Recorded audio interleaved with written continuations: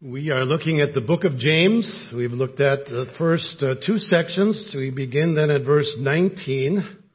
James chapter 1, beginning at verse 19. And here the challenge is to be doers of the word. We begin reading at verse 19. This you know, my beloved brethren, but everyone must be quick to hear, slow to speak, and slow to anger. For the anger of man does not achieve the righteousness of God. Therefore, putting aside all filthiness and all that remains of wickedness, in humility receive the word implanted, which is able to save your souls. But prove yourselves doers of the word and not merely hearers who delude themselves. For if anyone is a hearer of the word and not a doer, he is like a man who looks at his natural face in a mirror. For once he has looked at himself and gone away, he has immediately forgotten what kind of person he was. But one who looks intently at the perfect law, the law of liberty, and abides by it, not having become a forgetful hearer, but an effectual doer, this man will be blessed in what he does. If anyone thinks himself to be religious and yet does not bridle his tongue, but deceives his own heart, this man's religion is worthless. Pure and undefiled religion in the sight of our God and Father is this: to visit orphans and widows in their distress, and to keep oneself unstained by the world. Let's pray. Father, these are words that you have given to us by the inspiration of your Holy Spirit. And Father, we pray that you would give us ears to hear today, that you would give us a hunger for your word and not just to hear it, but that that word might be applied to our lives, that it might change us, transform us, making us more like Jesus. So Father, guide us into your truth. Your word is everlasting truth. In Jesus' name we pray.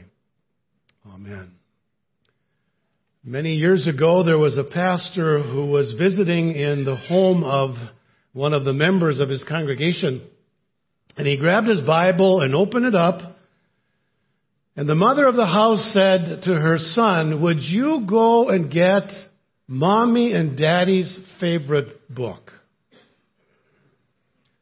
I think she wished she wouldn't have said that in front of her pastor, because little boy went off, and a few minutes later, there was this voice that came across the house and said, "Mommy, I found J.C. Penney catalog, but I couldn't find Sports Illustrated."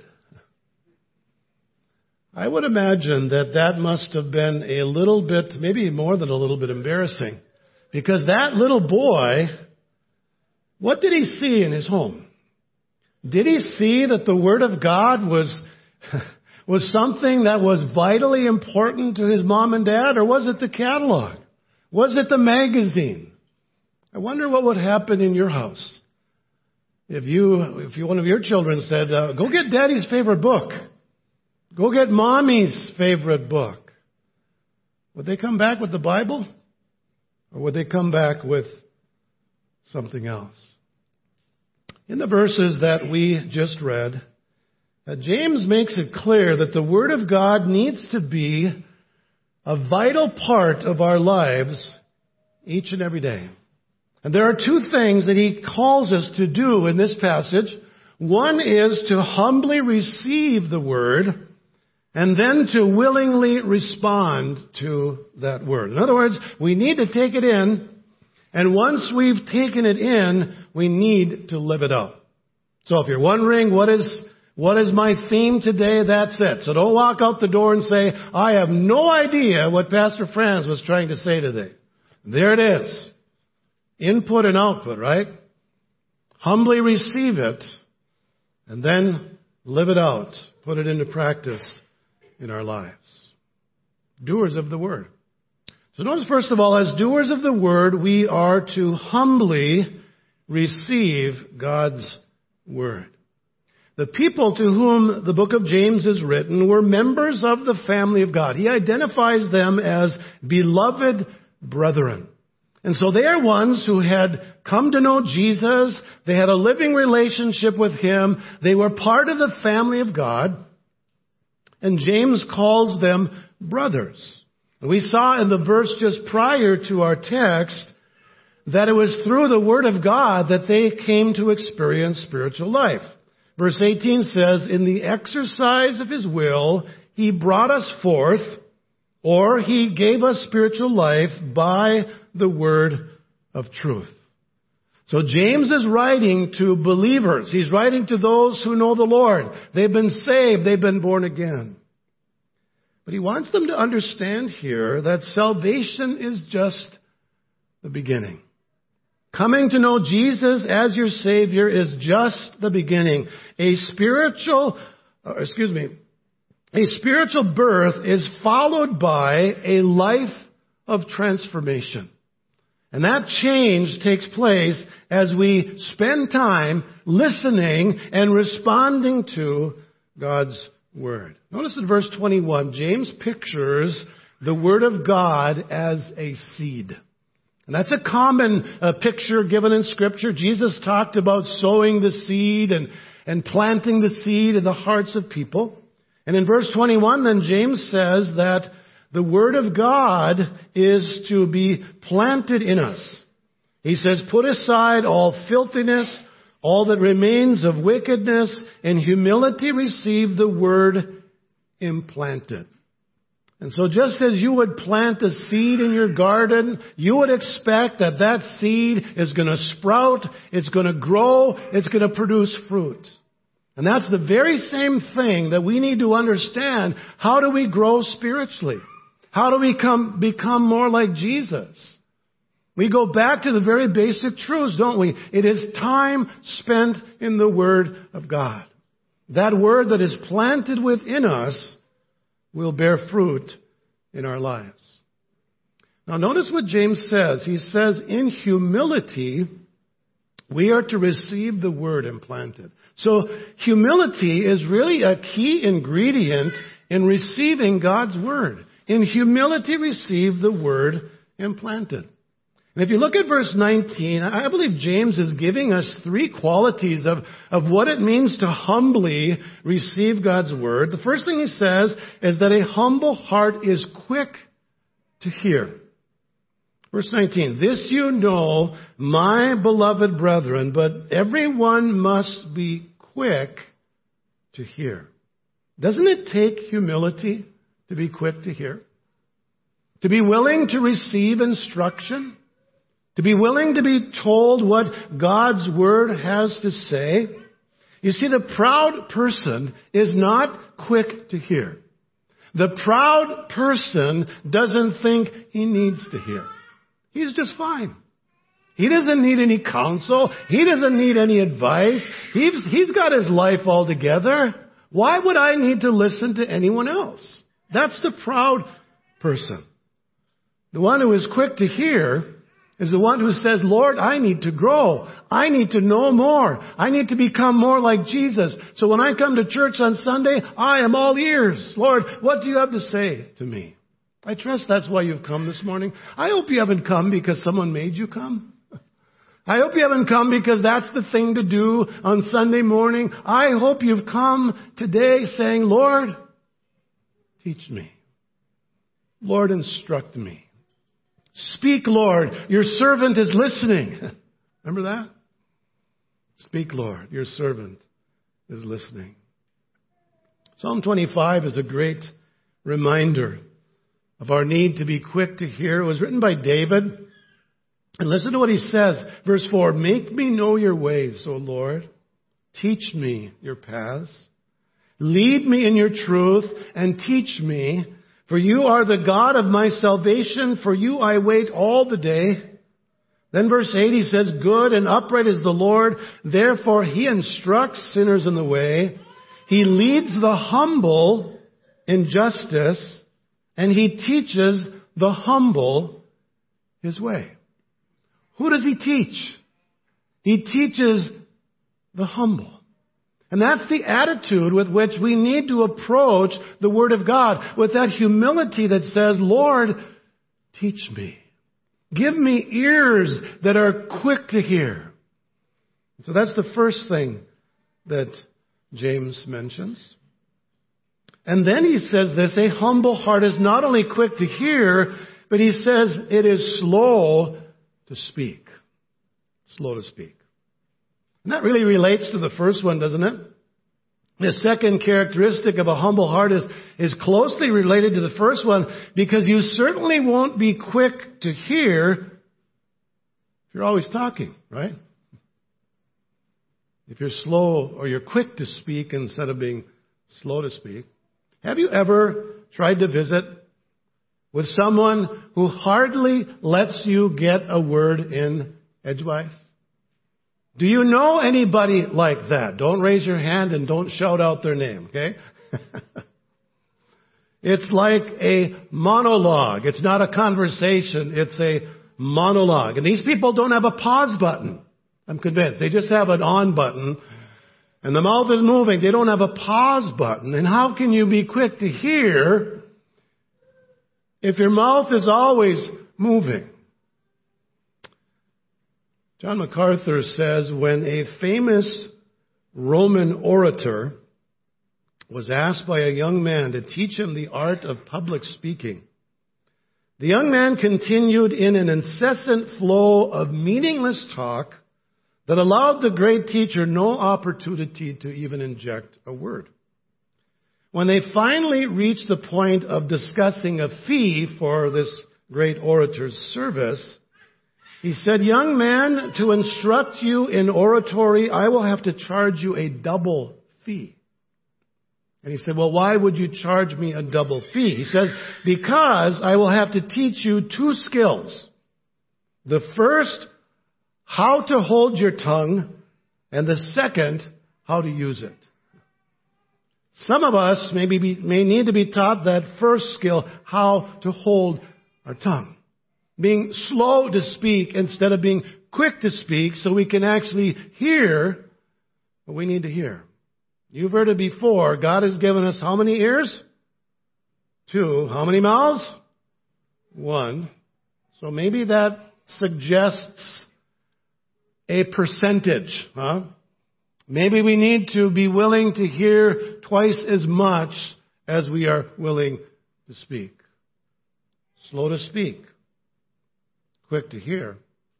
And then notice the third thing he says, a humble heart is slow to anger. Now, why would he say that? We need to be slow to anger if we are going to humbly receive God's word. If we aren't slow to anger when we receive the word of God, we're not going to be very open to that, because sometimes, right? Sometimes the Word of God tells us what we don't want to hear. Is that true? Are there times when God is trying to say something to you through His Word and you just are not interested in hearing it? Anybody willing to admit that? And so we get upset. And it's usually not upset with God. It's upset with the one who's delivering the message, right? I know times when there have been people mad at me for what I've said. I've just told them, I'm just trying to be the messenger. If this is God's word, your problem's not with me. Your problem is with Jesus. Have you ever been angry with someone who shared God's word with you? I think of the Apostle Paul as he writes to the Galatian church. In Galatians chapter 4, verse 16, he asks them this question. He says, "Have I become your enemy by telling you the truth?" That's quite a question to ponder, isn't it? Because there are many people, if you tell them the truth, you have become their enemy. They don't want to hear the truth. Who are you to tell me this? Ever had that attitude when you've endeavored to tell someone the truth? There was a missionary who gave someone a Bible, told him to read it. A few weeks later he came back. He said, "Here, you could have this book." And the missionary says, "Why?" He says, "Every time I read it, it kicks me."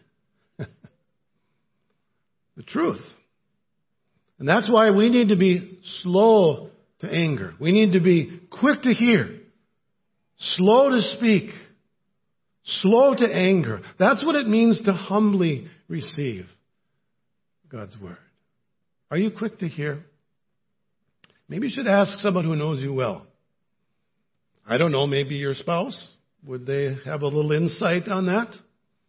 Are you slow to get angry? Maybe your spouse would have a little insight on that. Maybe your brother or sister or your children. In humility, we are to receive God's word. And I hope that's your attitude today. Lord, teach me. Lord, show me. I need to grow. I need to learn. I want to become more like Jesus. And that comes through His word. Notice the second thing, then, as doers of the word, we willingly respond to God's word. Think of it. If all I needed to grow as a Christian was just to hear a message or just to read my Bible, then the Christian life wouldn't be as challenging. The challenge comes when we have heard the word. Are we going to respond to that word? Or is it just going to be something that goes in one ear, out the other, and it doesn't change us? And that's why James says we are called to be doers of the word. We take it in, and then by the grace of God, we live it out in our lives daily. He gives us a couple reasons why we need to obey the word of God, become doers of the word. The first thing he says is that merely listening to the word results in deception. Look at verse 22. He says, "But prove yourselves doers of the word and not merely hearers who delude themselves or deceive themselves." One author says that this Greek word translated hearers was used of those who sat passively in an audience and listened to a singer or a speaker. And he goes on to say today it could be used to describe those who audit a class. Any of you ever audited a class? What does that mean? You attend, right? You're supposed to go to the class. You don't do the assignments. You don't read the text. You don't write any papers. All you do is you go there and listen. You're auditing the class. That's the picture given here as James describes those who are hearers of the word, but they are not doers of the word. They're simply auditing the message. Are you doing that today? Well, I'll go, yeah. I'll listen, yeah. But are you going to leave today the same way you came? Or is it your desire to say, Lord, you have taught me, you have fed me. Help me now to live in light of your word. Not just auditing the class, but rather obeying. Think of this. In Ezekiel's day, Ezekiel was a prophet. And I don't know if he was a great speaker, but it appears that way because in Ezekiel 33 verse 30, here's what it says. "But as for you, son of man, your fellow citizens who talk about you by the walls and in the doorways of the houses, speak to one another, each to his brother, saying, 'Come now and hear what the message is which comes forth from the Lord.'" So they were talking about Ezekiel, said, "You got to come and listen to this guy. He has a message from God." What they do? Verse 31, "They come to you as people come, and they sit before you as my people and hear your words, but they do not do them. For they do the lustful desires expressed by their mouth, and their heart goes after their gain. Behold, you are to them like a beautiful song, sung by one who has a beautiful voice and plays well on an instrument. For they hear your words, but they do not practice them." So you get this idea that There was something about Ezekiel that people wanted to hear him preach. Oh, it's just wonderful.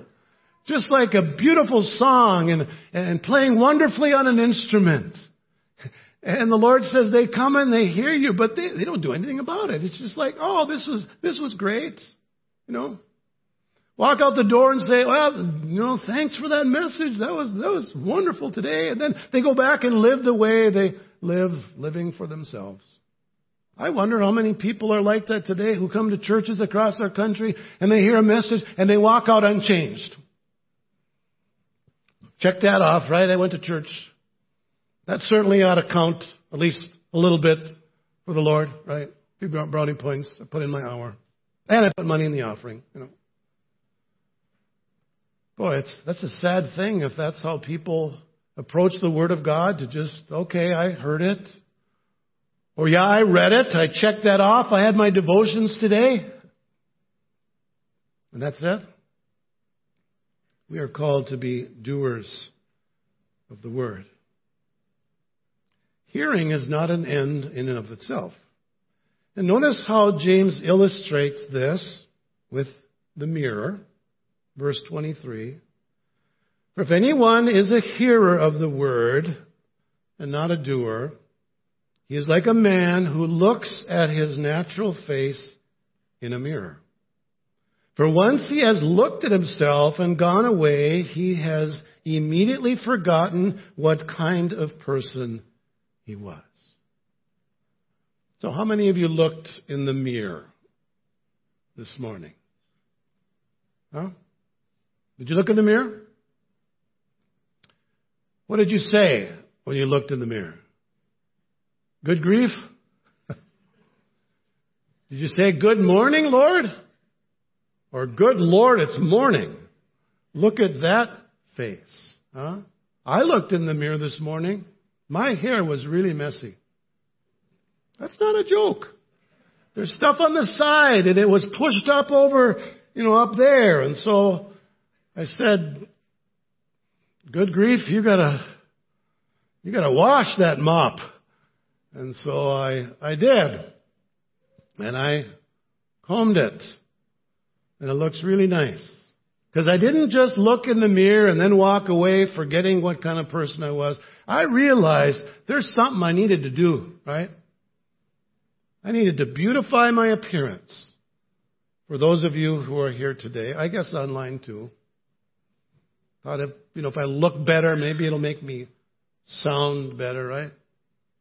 I don't think that's going to work, but maybe that's the way it goes. So, what does James say about looking into the mirror of God's Word? He's likening the Word of God to a mirror. And what's he saying? When you see yourself in light of God's Word, what do you see? You see yourself exactly as you are, right? Because God's Word has a way of showing us exactly who we are. As one person says, warts and all, right? It reveals to us what we are. But if we see ourselves in the mirror of God's Word and then we just walk away and forget what the Word has shown us, James says that's just like hearing the Word of God and you recognize your need, but you do nothing about it.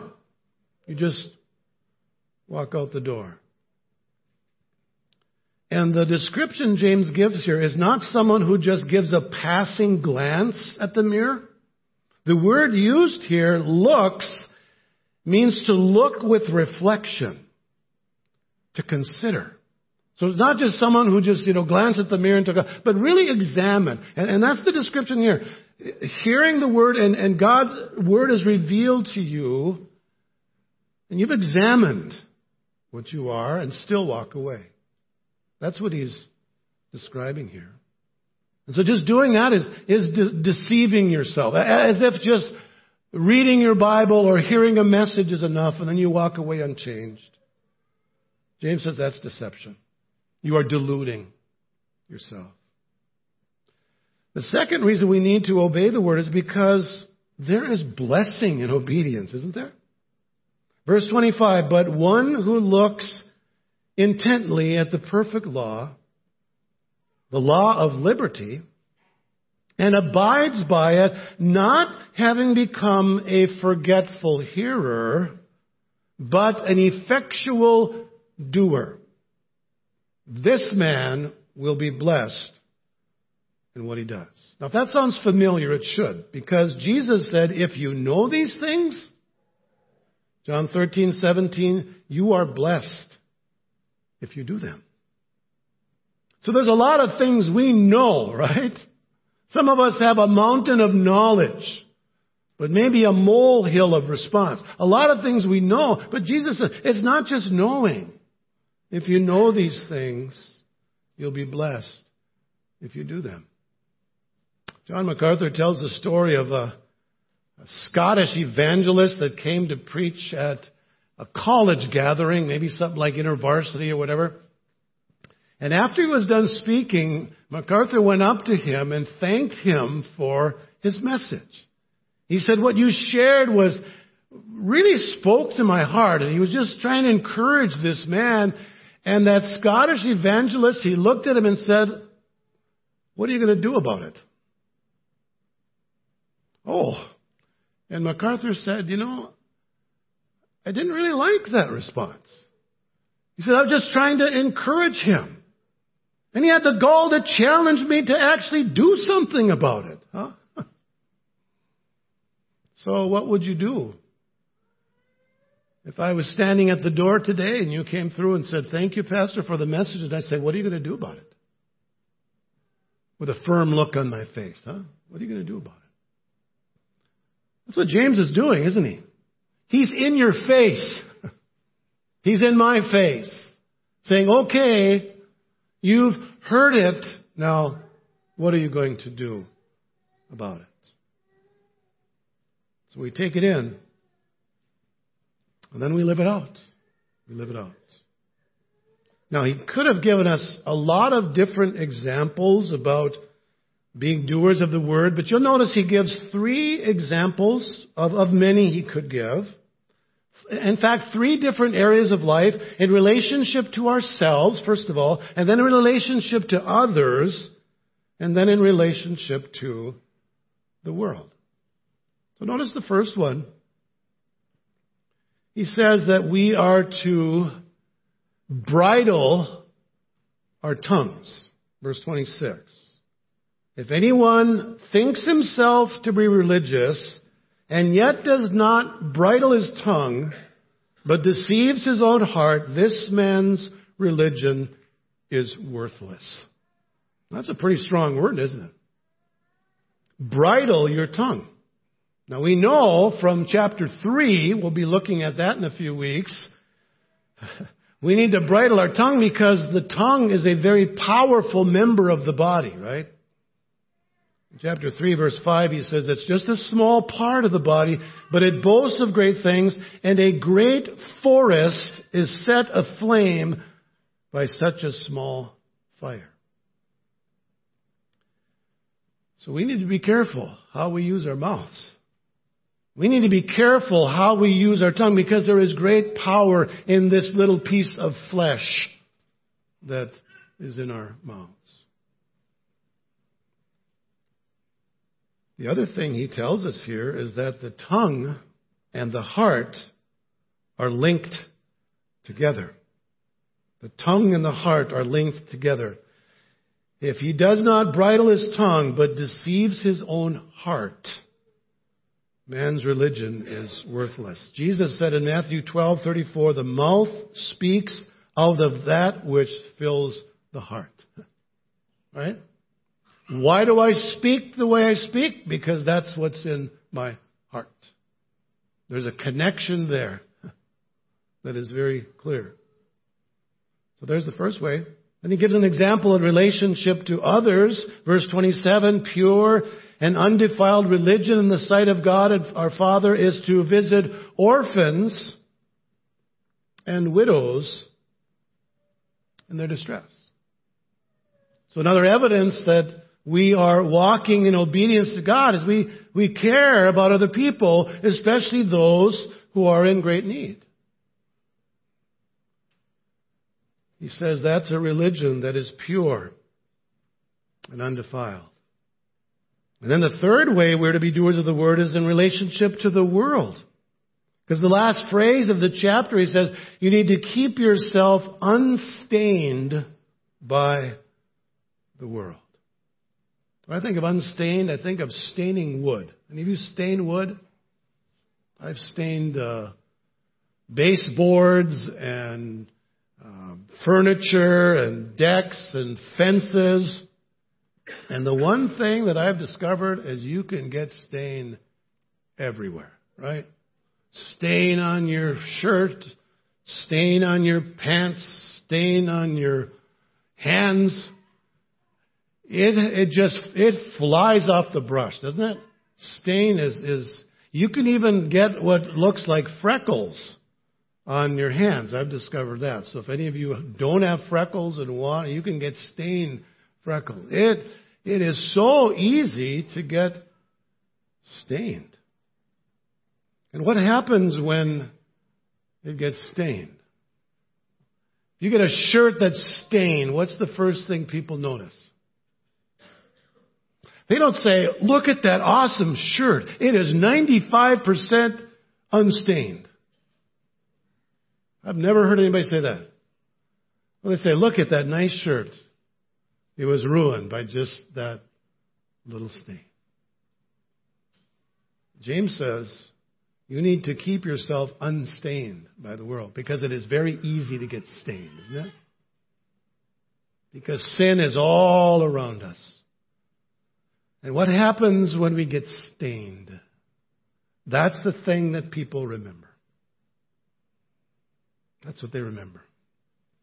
A spiritual leader can be faithful in so many ways, but if they fall in a significant way, what is the thing that people will remember? That stain. And that's why we are called to keep ourselves unstained by the world. How does that happen? By being in the Word and letting God's Word do its work in us. And then living out those principles that God gives us in His Word. And we must remember that the world is watching us. If you claim the name of Jesus, people are watching you. They're watching me. They want to know, does this make a difference in the way we live? Does Jesus really make a difference in the way we live? And they know we're not going to be perfect, obviously.